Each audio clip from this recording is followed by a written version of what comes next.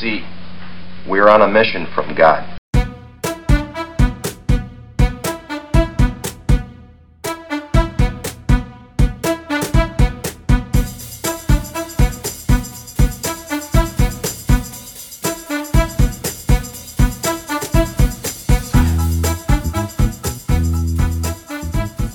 Welcome back to the podcast. I am your host, Amanda Qureshi, also known as Q.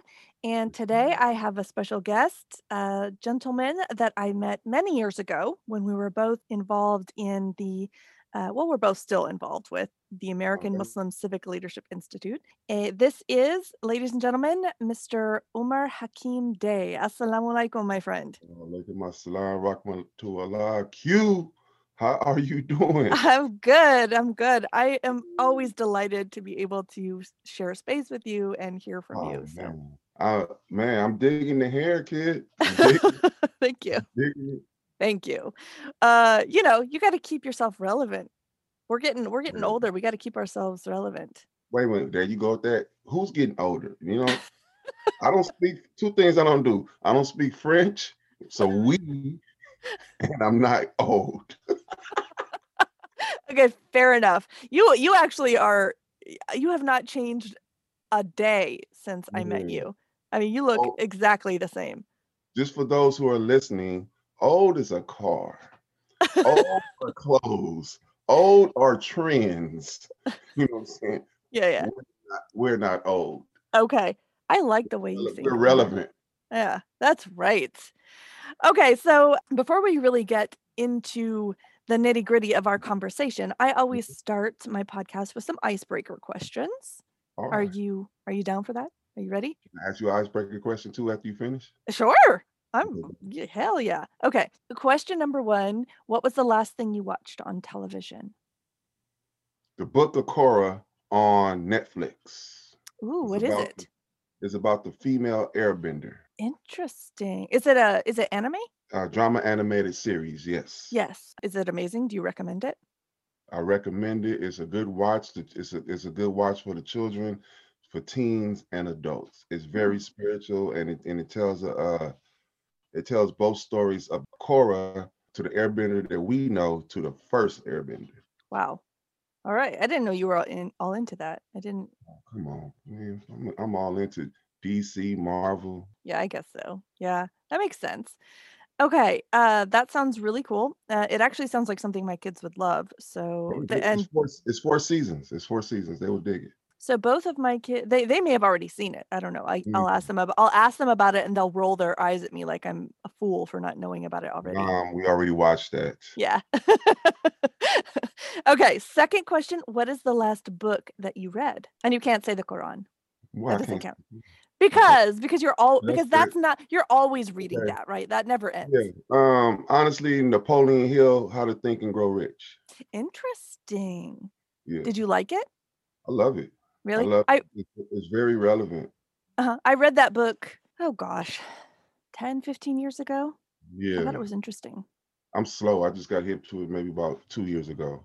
Oh, it's an old book, right? Yeah, it's a very old book. And then I also got the Dale Carnegie book on what's their name? How to Win Friends. Is that it? And Influence People. I think that's it. It's in the living room now. I think that's one of that was his big book. I think he wrote other books, but I think that was like the big one. I like a lot of leadership books, and then so those are 2 old books, and then the most relevant book I read is it's right here by Simon Sinek. Oh yeah, The Infinite Game. I have not read it. I've read other books by him, and I actually really like his books. Yeah. So I like books like that. Keep me sharp. Good. Yeah, I noticed for those, I know this is all audio, but I'm on a Zoom call with Umar, and behind him, he's sitting here, behind him are these big paper chart papers on the wall, like with all this really complicated looking stuff. Like you look like you're about to take over the world. I don't know what you're doing back there, but you've got some plans. Well, our good friend Nadia, she introduced us to design thinking, and I've been writing on walls ever since. Yeah, you are doing some major strategic thinking back there, and it's pretty cool That's this looking. most of my work. It starts on a wall or in a notebook somewhere. So this right here behind me is my proto. In design thinking, you have 5 steps, and the uh, the uh, the fourth step is to design a prototype of your vision of your design. Right. So Mm-hmm. this is what I picture Encourage to be, Nice. a design institute. Yeah, I did a couple of workshops with Nadia. I mean, I Hmm. think you may have done more with her around the design thinking thing, and that part was actually really challenging for me Hmm. because I tend to be an abstract thinker, Hmm. and that requires that you do something very concrete with your ideas. And I just remember being really and to do it really quickly. Like she asks you to model things very quickly, and I'm the kind of person that will procrastinate and kind of put off Hmm. my ideas and just sort of think about them for a long time, and then they never get done. Yeah. Well, the good thing about design thinking is it's best to do it within a team, Mhm. so you can have more than one person, have more than one contributor to it, and that'll help push the ideas forward. And then no idea is the right idea until it's tested by the people.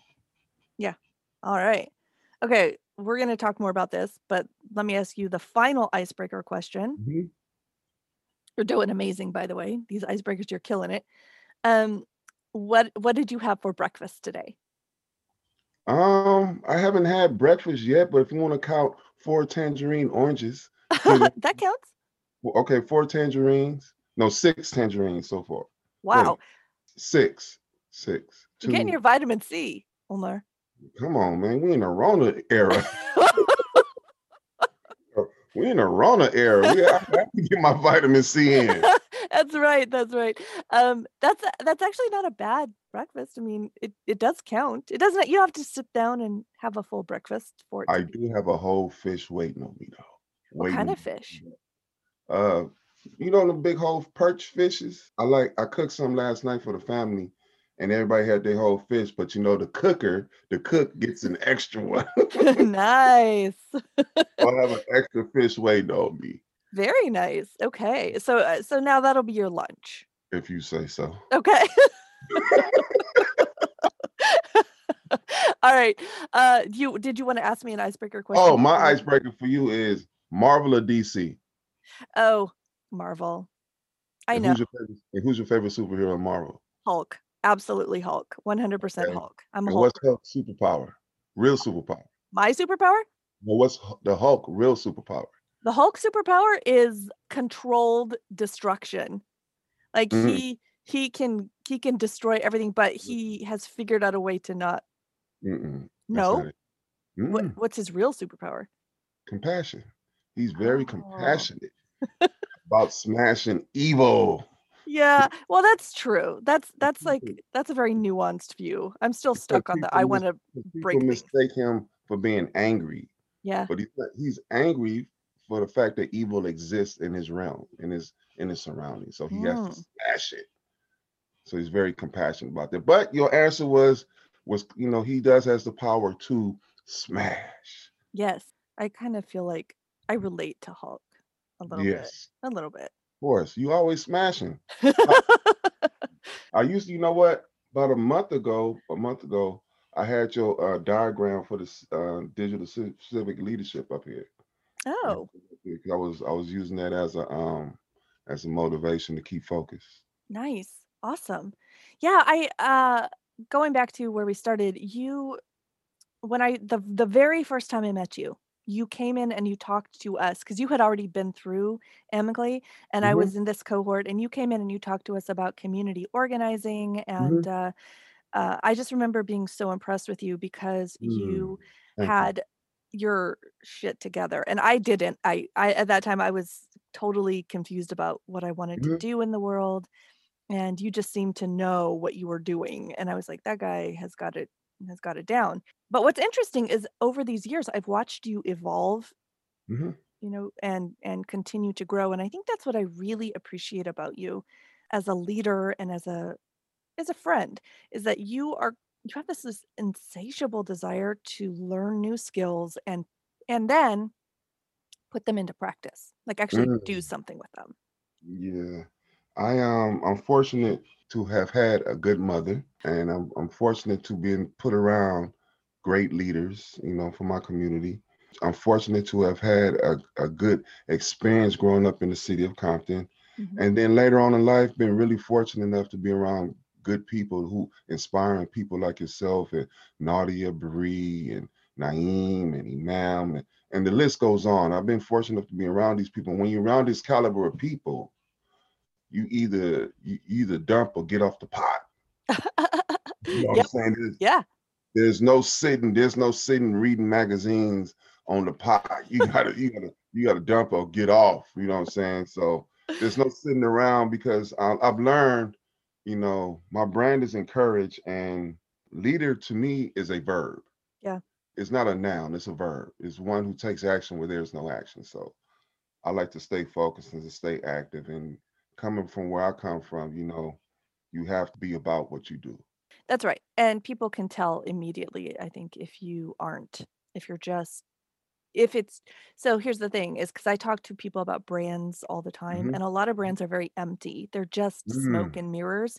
And mm. that doesn't work. I mean, that's what I'm constantly teaching people is that, yeah, all the branding stuff, all the marketing stuff, that's just the icing on the cake. But if you don't have any cake, you're people are going to see through it immediately and you're just going to flop. But you have this really incredibly deep rooted experience in where you're from and what your vision of the world looks like. And so that's why I think you do so well. There's nothing that can shake that or take that away from you.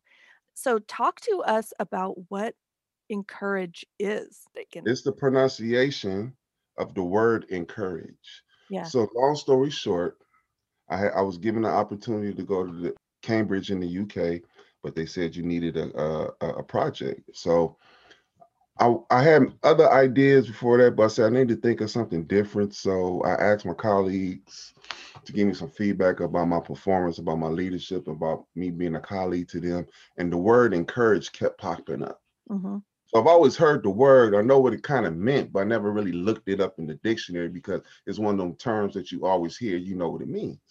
So when I looked it up in the dictionary or I Googled it, you know what I'm saying? When I Googled it, I saw the pronunciation key. I was like, that's hot. Nice. That's hot. So I called my attorney. I was like, yo, yes.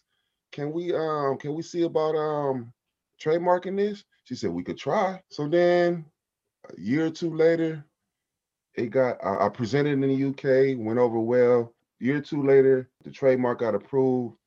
So I started off as a hashtag. Then I started up with shirts, and thank you for taking the picture in the shirt. You know what I'm saying? It started off with the as a shirt. So then I formed my experiences. I've combined them all. Said, how can I? Because the nonprofit world kind of sucks. You know, Uh-huh. and what I mean by that, it does its justice, but it gets to a glass ceiling. Yeah. I know, It you're gets right. It to does suck. it gets to a glass ceiling, and you want to go higher. So I said, let me take all my experiences, my skills, my talent, and put it into one. Because in my master's program, I wrote a paper called "The Blueprint to Civic Engagement," and in this program and in this paper, I learned that three sectors are coming together.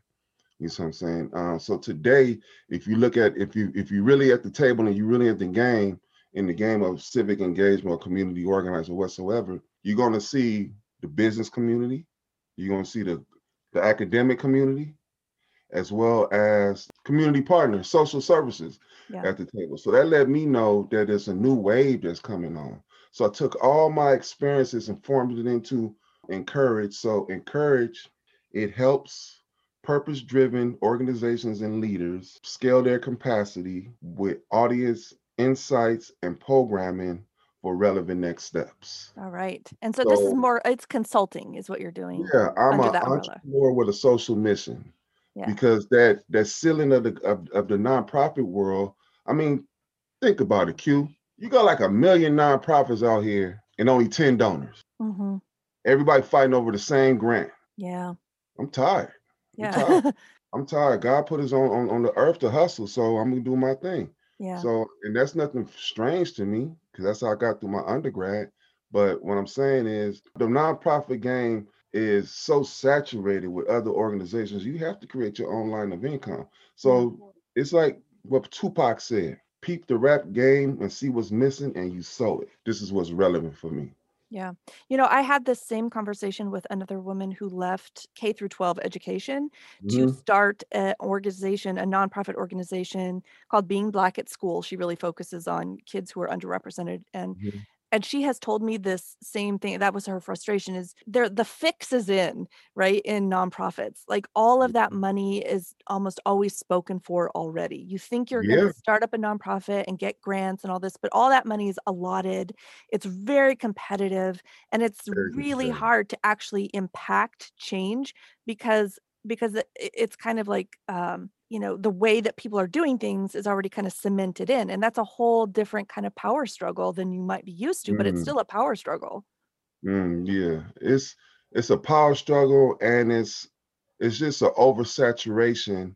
I mean, like, the more knowledge you get, the more you can practice. Mhm. So I was learning, see new things, and continue to and put it into a vision. Yeah. Same thing we learned in Amically, is like, look at your river of life, and when you get to the end of your river, where you want to be. So if you ever read Roots to Radicals, there is a part when it says your world as is compared to your world as it should be, Yeah. and encourages my world as it should be.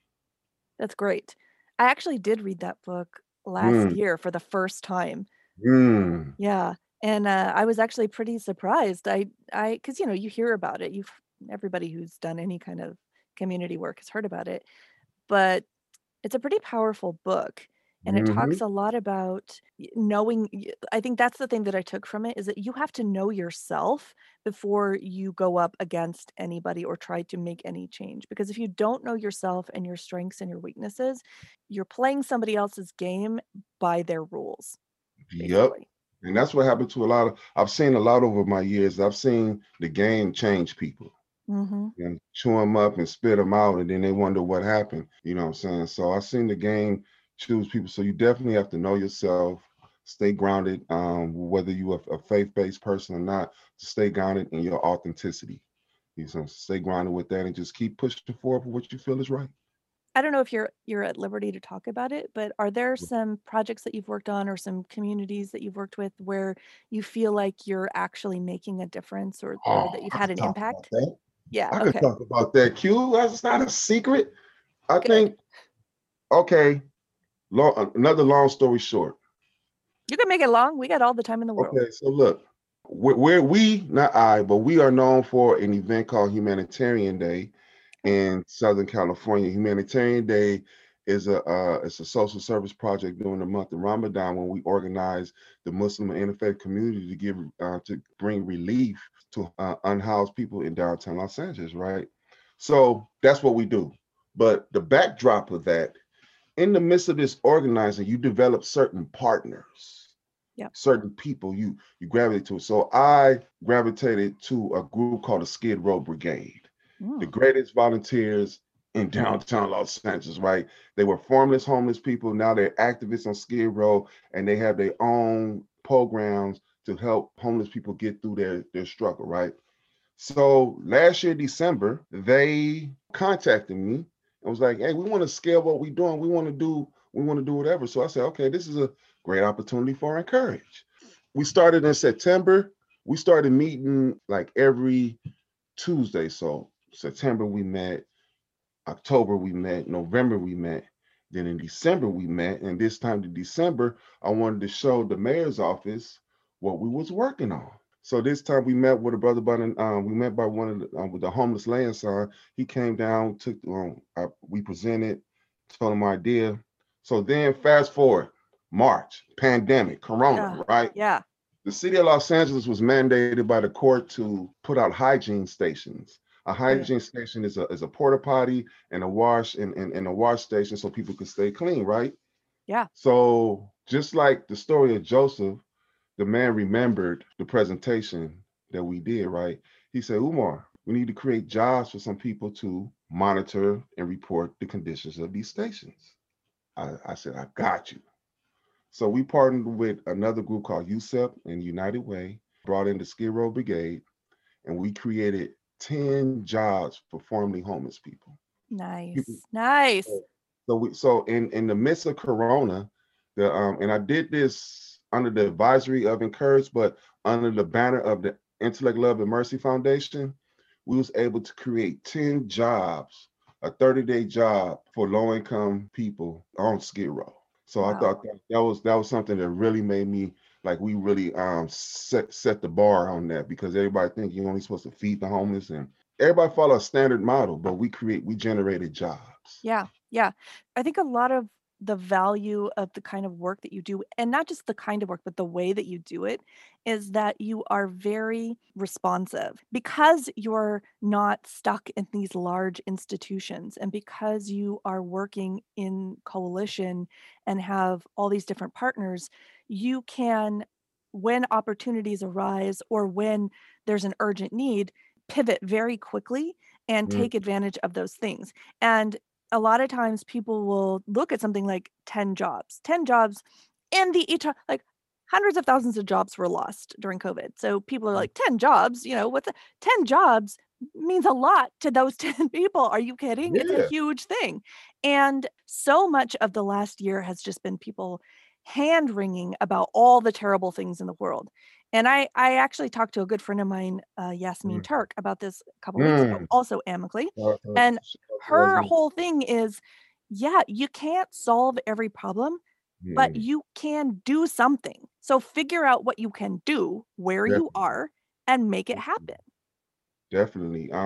My thing is, when I became the board president over at LA Voice, I said, okay, I'll take it, but I don't want another job. You know what I'm Mm. saying? So that's why, and when I became the executive director for Intellect, Love, and Mercy Foundation, one of the things I wanted to keep straight in my duties is that I could stay on the ground. Because Yeah. you have so many executive directors, to me, and I'm gonna push back because the job is to agitate and or inspire. They get in these positions and get comfortable, get Yeah. complacent.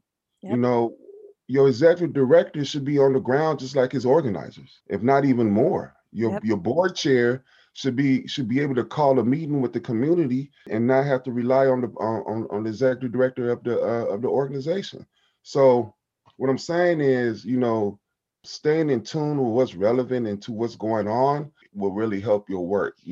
Get out that office, and continue to delegate, but also put yourself in the mix. Right. You know what I'm saying? Help your people out. So I think that's one of the things that what I do, I like staying tied to the ground. Yeah. No, I actually think that that is a huge piece that's missing with a lot of leaders is that they do end up, because usually when you're in a quote unquote leadership position, you're at a certain stage, right? You've worked your way up and you've gotten to a certain point, and then you're sort of at that point you're just sort of removed from what you're trying to accomplish. Or the real, crux of the matter. You're up there making executive decisions. And I'm a huge believer that you need to be constantly, and again, very smart what you said, not to be a control freak, right? You do delegate, but you Mhm. also want to be constantly in touch with what's happening at the very end of your program. Like, who are you serving and how are Mhm. they responding and what are their needs? Because those things are changing all the time. And the needs that you were serving in your organization 20 years ago are not going to be the same needs that you're serving now. Yeah. So you need So to hear like it directly. so like whatever your market is, whatever your field of work is, you should be at ground zero of that work, and the people should know you. Yeah. Because they're gonna become familiar with the organization even more when they see its leader working with them. Yeah. Okay, let me ask you I'm suffering. about yourself a little bit because, obviously what you're doing, not everyone is doing it. Not everyone has the capacity or even the interest. What is it that motivates you to I mean, this is not glamorous, right? This is hard work. It's often thankless work, and it's really sometimes it's to play off your brand discouraging.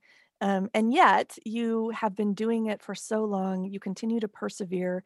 You've also taken whatever successes you've had and reinvested them into helping other people. So, what is the motivation behind all of that? I'm trying to get into heaven. I'm thinking about my afterlife. I was an Understood. idiot. I was an idiot before I became Muslim, and I continue some of that being an idiot while being Muslim. So I'm trying to get into heaven. I need some good deeds to speak for me.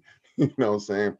But first thing is my faith, because once you just internalize a verse, it opens up into a whole new universe. Mm.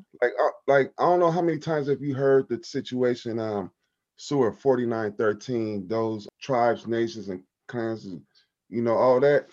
It's been said so many times, it almost become redundant. But when you really dig into that, there's some science, some diamonds, some gems into that on how to bridge the gap between people.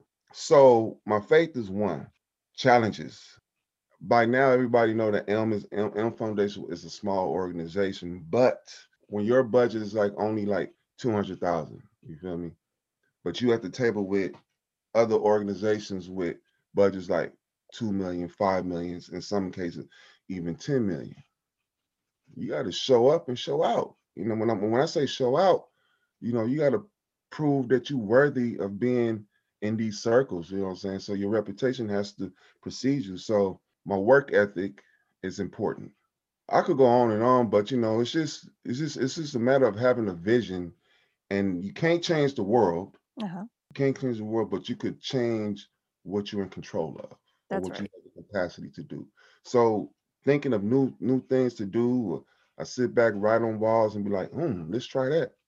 You know what I'm saying? Or when people come to you and you be like, yo, can we do this? I'm like, let's try it. So I just try to stay tied to staying being authentic. So it's my faith, my work ethic, and just taking accountability, the responsibility that you was given. Yeah. I don't know if you think of yourself this way, but I look at you as an extraordinarily creative person. Like, I don't know if you use that word for yourself. Yeah, I know. Like, most people think creative is like, "Oh, I'm an artist or a musician." But I see you as somebody who is constantly generating ideas and testing them and refining them and iterating on them, and it's a really interesting thing to watch. Thank you. Thank you for that. I take that humbly. This is where I perform my hip hop. Yeah. Yeah. Can you talk a little bit, I don't, depending on how comfortable you are sharing it, about how you came to Islam? Like, what was it that introduced you to it and how you chose to embrace it? That's another long story. Okay, Okay. I'm ready. My foster mom, she had a boyfriend by the name of, well, she had a husband by the name of Lacey. In the city of Compton, the Nation of Islam used to sell these papers. Back then, it was called the Muhammad Speaks, which Mm, today is called the Final Call. So Lacey will always read these papers. And when I became Muslim, my foster mom told me it's no surprise that I became Muslim because Lacey used to read these papers to me exclusively. oh, So, so this was one of the ways that Allah was planted in my conscience. how old were you at that time? I probably had to be like 4, Oh, wow. 5, Okay. 3, something like that. I don't know. I was very, very young. And then all the women in my family are very religious, you know what I'm saying? In the Christian sense, you know what I'm saying? Yeah. Very religious. So I had that upbringing. And then my homeboy Duran, rest in peace, he used to tell me about the Nation of Islam then. So that hit me to the Quran, but I never could get a hold of a Quran until 9 years into my cable career. I was a cable technician, Hmm. and every New Year's Eve I would get a chance to get New Year's Eve off. But December 31st, 1997, I couldn't get this day off. I couldn't get it off, right? I went to all the managers. I'm like, yo, I need to get, because I was cool with all the managers. Like, yo, I even went to the female dispatcher, because she was really cute. I said, can you persuade such and such to give me the day off? So she couldn't get it. So I grabbed my route. So I was thinking strategically then Yeah, too. yeah, yeah. Oh, yeah. So I grabbed my route. I had a first call on 51st Street, and a Muslim sister answered the door. Oh, Sister Rebecca. And one of the safety protocols was you don't take off your boots. You keep on your boots. She said, brother, you got to take off these boots before you come in my house. I said, I'm not taking off my boots. I'm not getting my boots. So she went and got me some shopping bags. So I went in the house. Her house was immaculately clean, and she had cats running all over the house. And So after I fixed the problem, because I was just that good as a cable man, Of course you were. I was just that good. So after I fixed the problem, I looked up on the wall. I don't know if you ever seen the family tree from Adam alayhi salam down to Idris and Noah, and then Abraham, then it splits from Abraham to Isaac Yeah. to Ishmael. Have you seen that? Uh-huh. So she had that on her wall, right? Wow. And I was like, "What's that? Who are they?" She looked at me and said, "That's your family, brother. You know, I said, that's your family." She said, "That's who you are as a black man."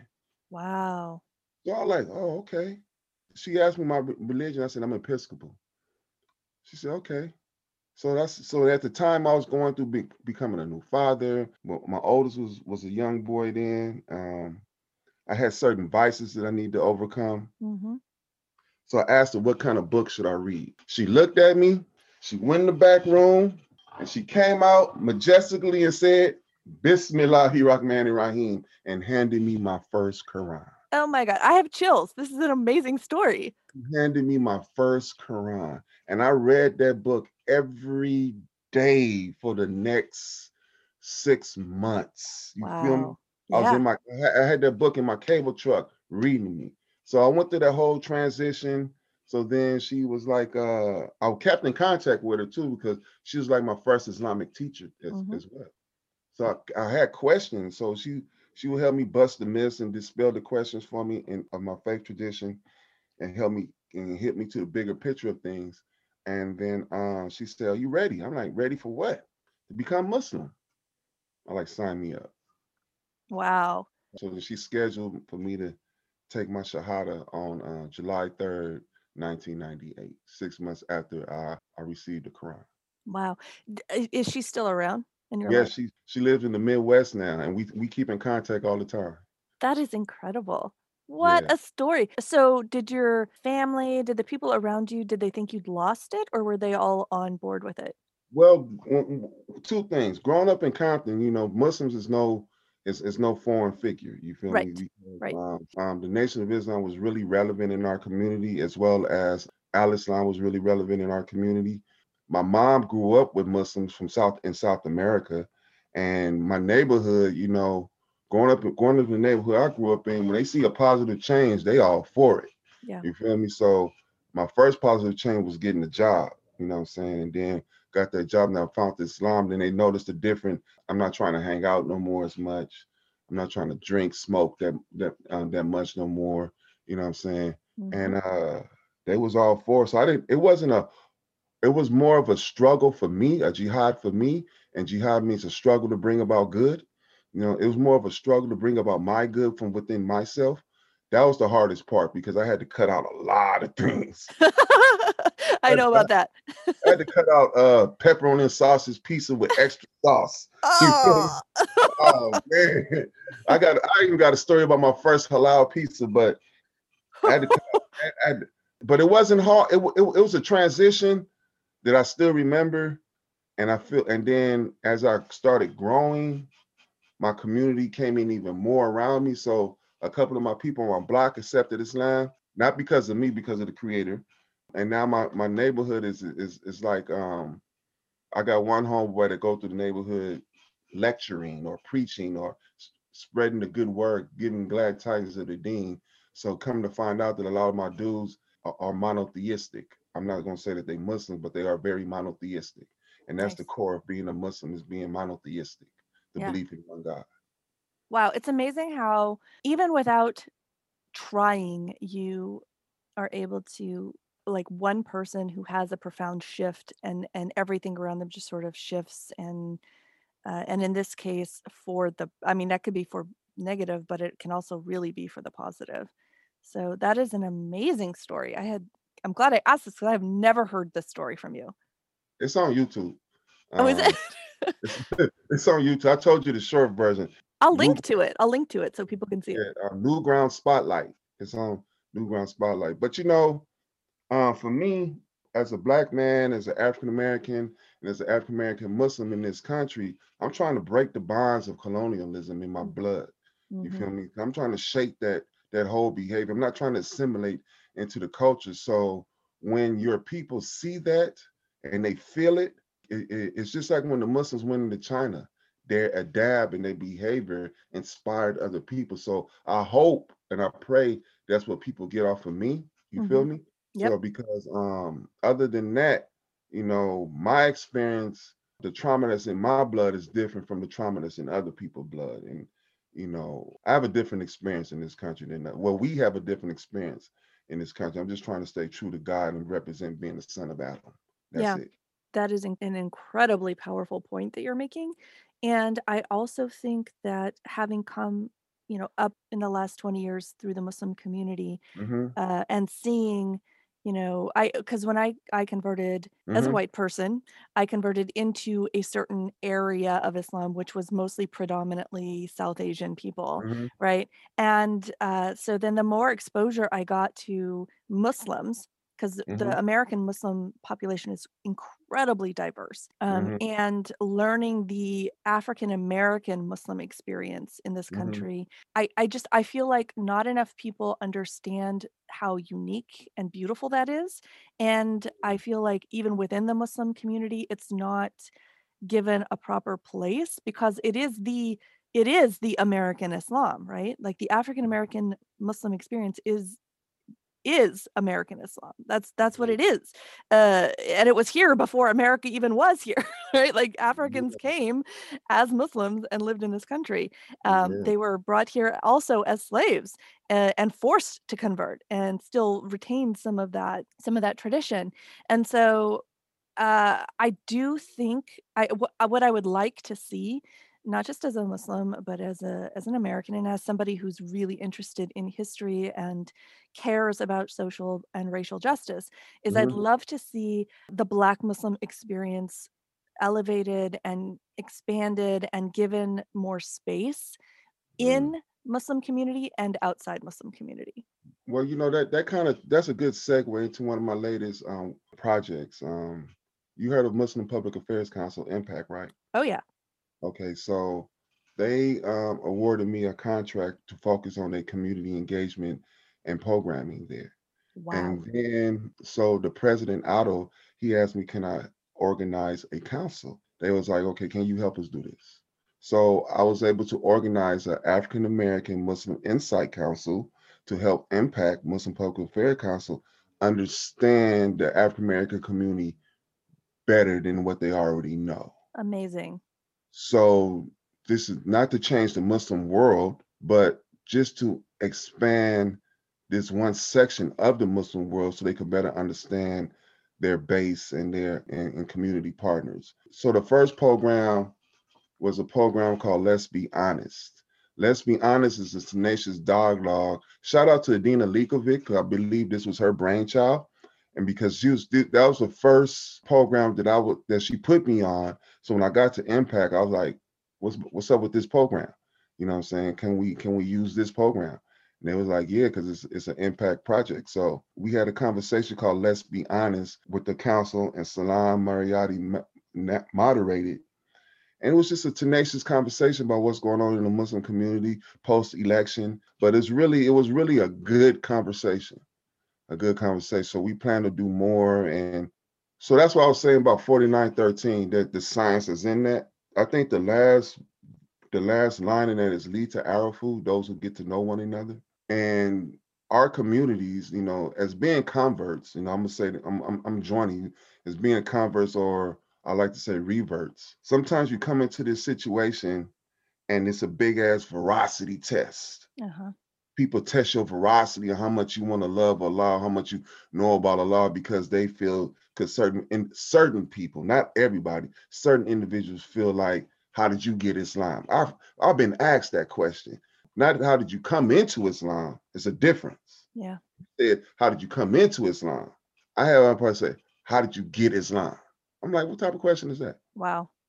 You feel me? Yeah. So not all the Muslims question why you became Muslim or how did you get Islam, you know what I'm saying? But there are a certain few that wonder, are you worthy of Yeah. this faith?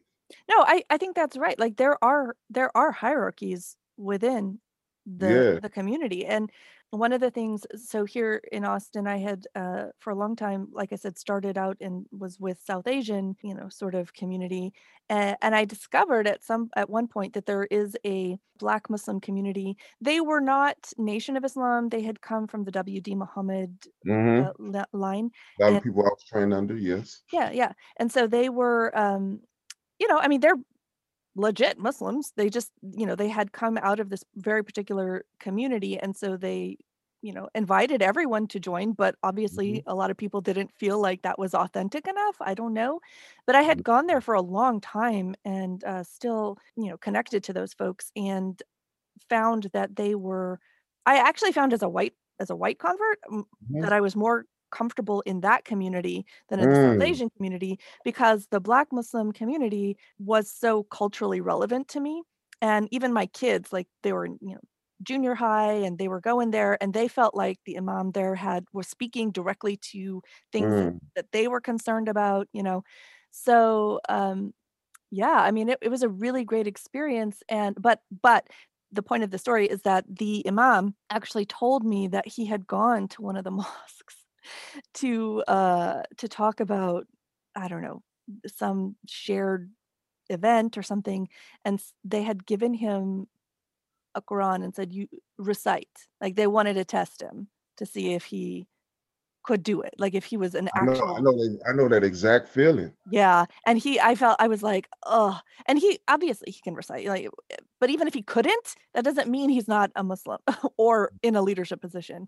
But it was just it's that kind of like, litmus testing, and so that does exist, and kudos to MPAC for taking it head on and being willing Yeah. to admit it and have conversation around it. Yeah. So we just getting started. We just getting started on that project, and it's gonna be much more work out of that because there are already partnerships. It's a lot of African Americans in the immigrant community who are already friends, Mhm. but that's only a small circle. Yeah. A small circle. So now it's really time to address the problems like if you got a qualified African American male black man or African American Muslim and you got a single daughter, you know what I'm saying, why they can't marry? Yeah. Yeah. So it's that question came up in our conversation. You Mm. know what I'm saying? A lot of immigrant families don't allow their children to marry African Americans.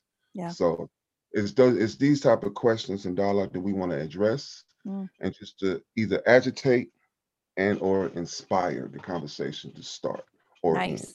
Nice.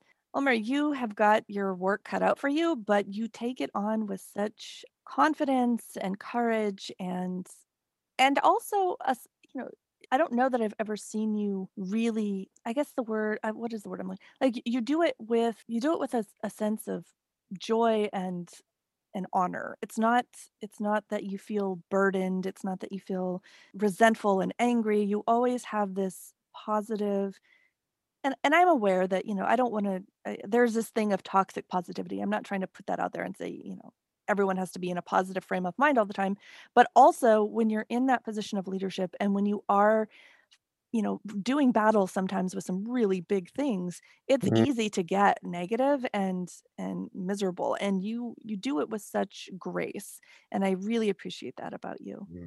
First, thank you. I appreciate that comment. But us today who are Muslim, we come through a long line of people, of Muslims who came before us in order to practice this thing here. We are the answer to a lot of the prayers of our people. Mm, And once we understand that we are the answer that the people have prayed for us to come about, to be at this position, take that, live in that honor, and try to deliver the best way you can. It may not be in the organizer, or you may not be the one who lead the march, or you may not be the one who, do these big things. But like Pac said, you may be the one who sparked the mind to do it. right. To me, being Muslim, it's so cool to be Muslim. Hashtag. You know what I'm saying? So cool Yeah, to be Muslim. yeah. Everybody want to be like us. It's all about identity. Well, you wear it well. Thank you. Alhamdulillah. May Allah accept our efforts. So, Is there anything you would like to say before we wrap up this conversation I to think all of my millions of listeners? millions of listeners, if you're listening to this, after you listen to it, whatever you learn out of this, get up and go implement it into the community. Make a difference for yourself, and hopefully others will see that change within you and assimilate that and or duplicate it, because duplication is the best form of flattery.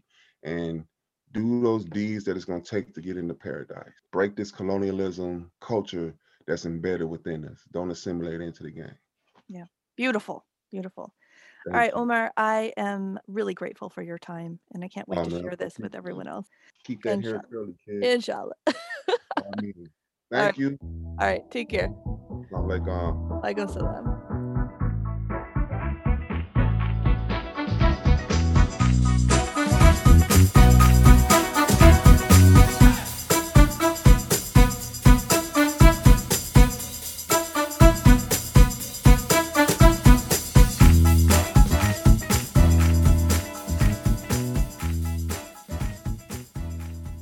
And don't come back until you've redeemed yourselves.